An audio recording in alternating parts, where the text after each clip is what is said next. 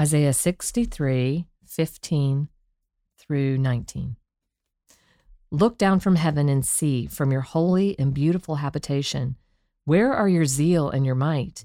The stirring of your inner parts and your compassion are held back from me. For you are our Father. Though Abraham does not know us and Israel does not acknowledge us, you, O Lord, are our Father. Our Redeemer from of old is your name. O Lord, why do you make us wander from your ways and harden our hearts so that we fear you not? Return for the sake of your servants, the tribes of your heritage. Your holy people held possession for a little while. Our adversaries have trampled down your sanctuary. We have become like those over whom you have never ruled, like those who are not called by your name. This is the word of the Lord. Thanks be to God. All right, continuing and wrapping up chapter 63 of Isaiah, joined by the wonderful Jennifer McLeish. Oh, thank you. Wonderful, Will. Thanks. And this is a really powerful prayer that's tucked in here at the end. Yeah. So yesterday, Isaiah, it starts, I will recount the steadfast love of the Lord. And he kind of like looks back on God's steadfast love to the people of Israel, specifically in the Exodus. Right. And the whole like wilderness saga. And this is a really personal prayer that he kind of follows up with, and it's really pastoral. And, it's something that I could kind of imagine like a modern day pastor, like looking at, what can sometimes feel like the hellscape of like the state of religion and Christianity in the world, or at least like in the immediate world surrounding us, and where everything is so politicized and divided. And it's very evocative, and it's asking those hard questions of like, Lord, why won't you just act? Like, why won't you just draw us near again? Right. And man, I love passages like this because it's a reminder that for wherever you are, there's a prayer and a person in the narrative of Scripture that you can resonate with. And That's so, right. Jennifer, what are your thoughts on He's this so passage? instructive. I love how you set that up, that like, he's just like us, and then he's looking around at the disarray of this earthly, like what we see of the kingdom of God here and the already not yet, and it's ugly. There's a lot of places where it does not look as it should, and yet his first inclination is that we need an intervention from God. Like, it's not that like we need to get ourselves together and get this thing together. It's like we need God. And so you can hear some longing in here in this prayer for mercy. Totally. Like he's longing, and he's longing for the love of God. And I just love it. It's almost like a child, like that, even that first sentence, like, look down from heaven and see. It's like you can almost just imagine him like grabbing the face of God and being like, look at this. And yet he knows exactly who God is, because he says like your holy and beautiful habitation. So there's no, confusion here about like God's holiness and how other he is from us. And yet he knows that because of God's character, that there would be like a passionate commitment to his people. And so he's asking, where is that? The zeal, your might, like where's your passionate commitment, the stirring of your inner parts, like that compassion. Again, anytime you see compassion in God, we saw this in Jesus, God is moved by the cry of his people, but like it always involves like an action towards. Yeah. So again, Isaiah's just like, where is that? Like, I'm not seeing it with my eyes. And yet his next inclination is to say, you are our Father. So it's like going right back to that. This is why I'm asking, why I'm praying and coming to you as to anywhere else, because it's like, I know who you are, and I know your heart for us. Yeah. What a great framework for struggling with unbelief and struggling with, fear and discouragement. And, I think it's so significant because Isaiah, he's a real person in real time. And if you read the books of history in the Bible, it's a pretty messy place. There's all these kings and kingdoms and wars and warriors. Right. And they just get worse and worse, and then there'll be like a little bit of reform, and then their son will come along and mess it up. Yeah. And it's real discouraging. And then you see like tucked into those stories, this king went and talked to Isaiah the prophet, or to, like these different prophets whose, words we have recorded here in the books of the prophets. And so, you have to just like contextualize this into history of like just the chaos and discouraging place where Isaiah would have been doing his ministry. Right. And, like that continues and continues. And these are the sorts of prayers and the sorts of sentiments that we see resounding through so much of prophecy. Exactly. And then it just falls silent. And then Christ enters. Right. There's this like amazing like intervention by God over and over.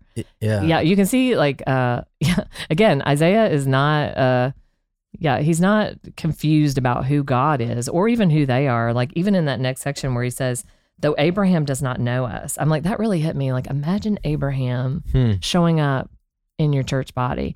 Like would he recognize, the same kind of faith that he had that drove him to follow God into the unknown and to trust him for decades for this promise of a child and to pray for a city like Sodom and Gomorrah. I mean, so many things about Abraham's life. It's like, would he recognize the kind of faith that we have here? Obviously, Isaiah saw that like, I don't think Abraham would recognize us as the same kind of people as he is. So he's very much confessional there.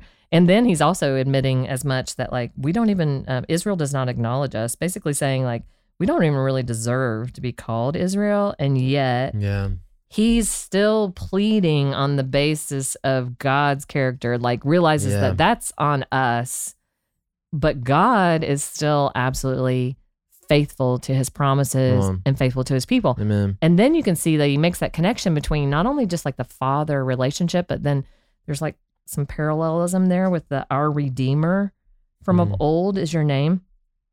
This Redeemer thing is like so powerful. And it's hard for us to understand because like, I think a lot of times we think of, redeeming does mean like buying back something, like buying back property that was lost, buying back a person who was sold into slavery. So there is this kind of very like transactional, like, you buy them back. But in this time, like you said, I love that you're rooting us in time and history. This Goel is a person who is also like cared for widows and orphans, like the looking after the weak and the vulnerable. This person was also like the kinsman redeemer was like tasked with like preserving the family, like protecting the family. The redeeming, well, no pun intended. I know, right? It's the redeeming like thread in Ruth is Boaz. Yes, the redeemer. yes. Yeah. Yeah, I think that's a great note because we hear father and we immediately know like that's a earthly role that we like ascribe to a heavenly God. But we hear redeemer, and because that's not as much a thing in our society, right? Like we hear that as like a spiritual role for a spiritual God. And yet like in the Old Testament, when God is called a redeemer, it's like this very grounded, like it's a type of person. And like you said, it's like a person who takes in his brother's widow, and that's like such a more powerful and compelling image. Right. Like Isaiah's faith is so huge in who God is that he realizes that even in the face of all of our rebellion, and idolatry, and especially of this people at this time, and the reason why they found themselves in the situation that they're in would not thwart the heart of God to continue to preserve his family. So it's like it gives him the idea, the like trust to like come to God and pray this kind of like really bold prayer, if you will, when you think about how rebellious, and you can see even in the next section when he says, "Oh Lord, why do you make us wander from your ways and harden our hearts so that we fear you not?" It's like to our ears I know a lot of times I struggle, and I've talked to people who struggle before, like, God hardens hearts. Like, is that fair? Sure. And yet Isaiah's not saying, like, he's not blaming our, like, God for our sin. He's already confessed, like, he's very much like, we own this sin. He's basically kind of describing God's discipline at work. And I think it's important for us to recognize that, like,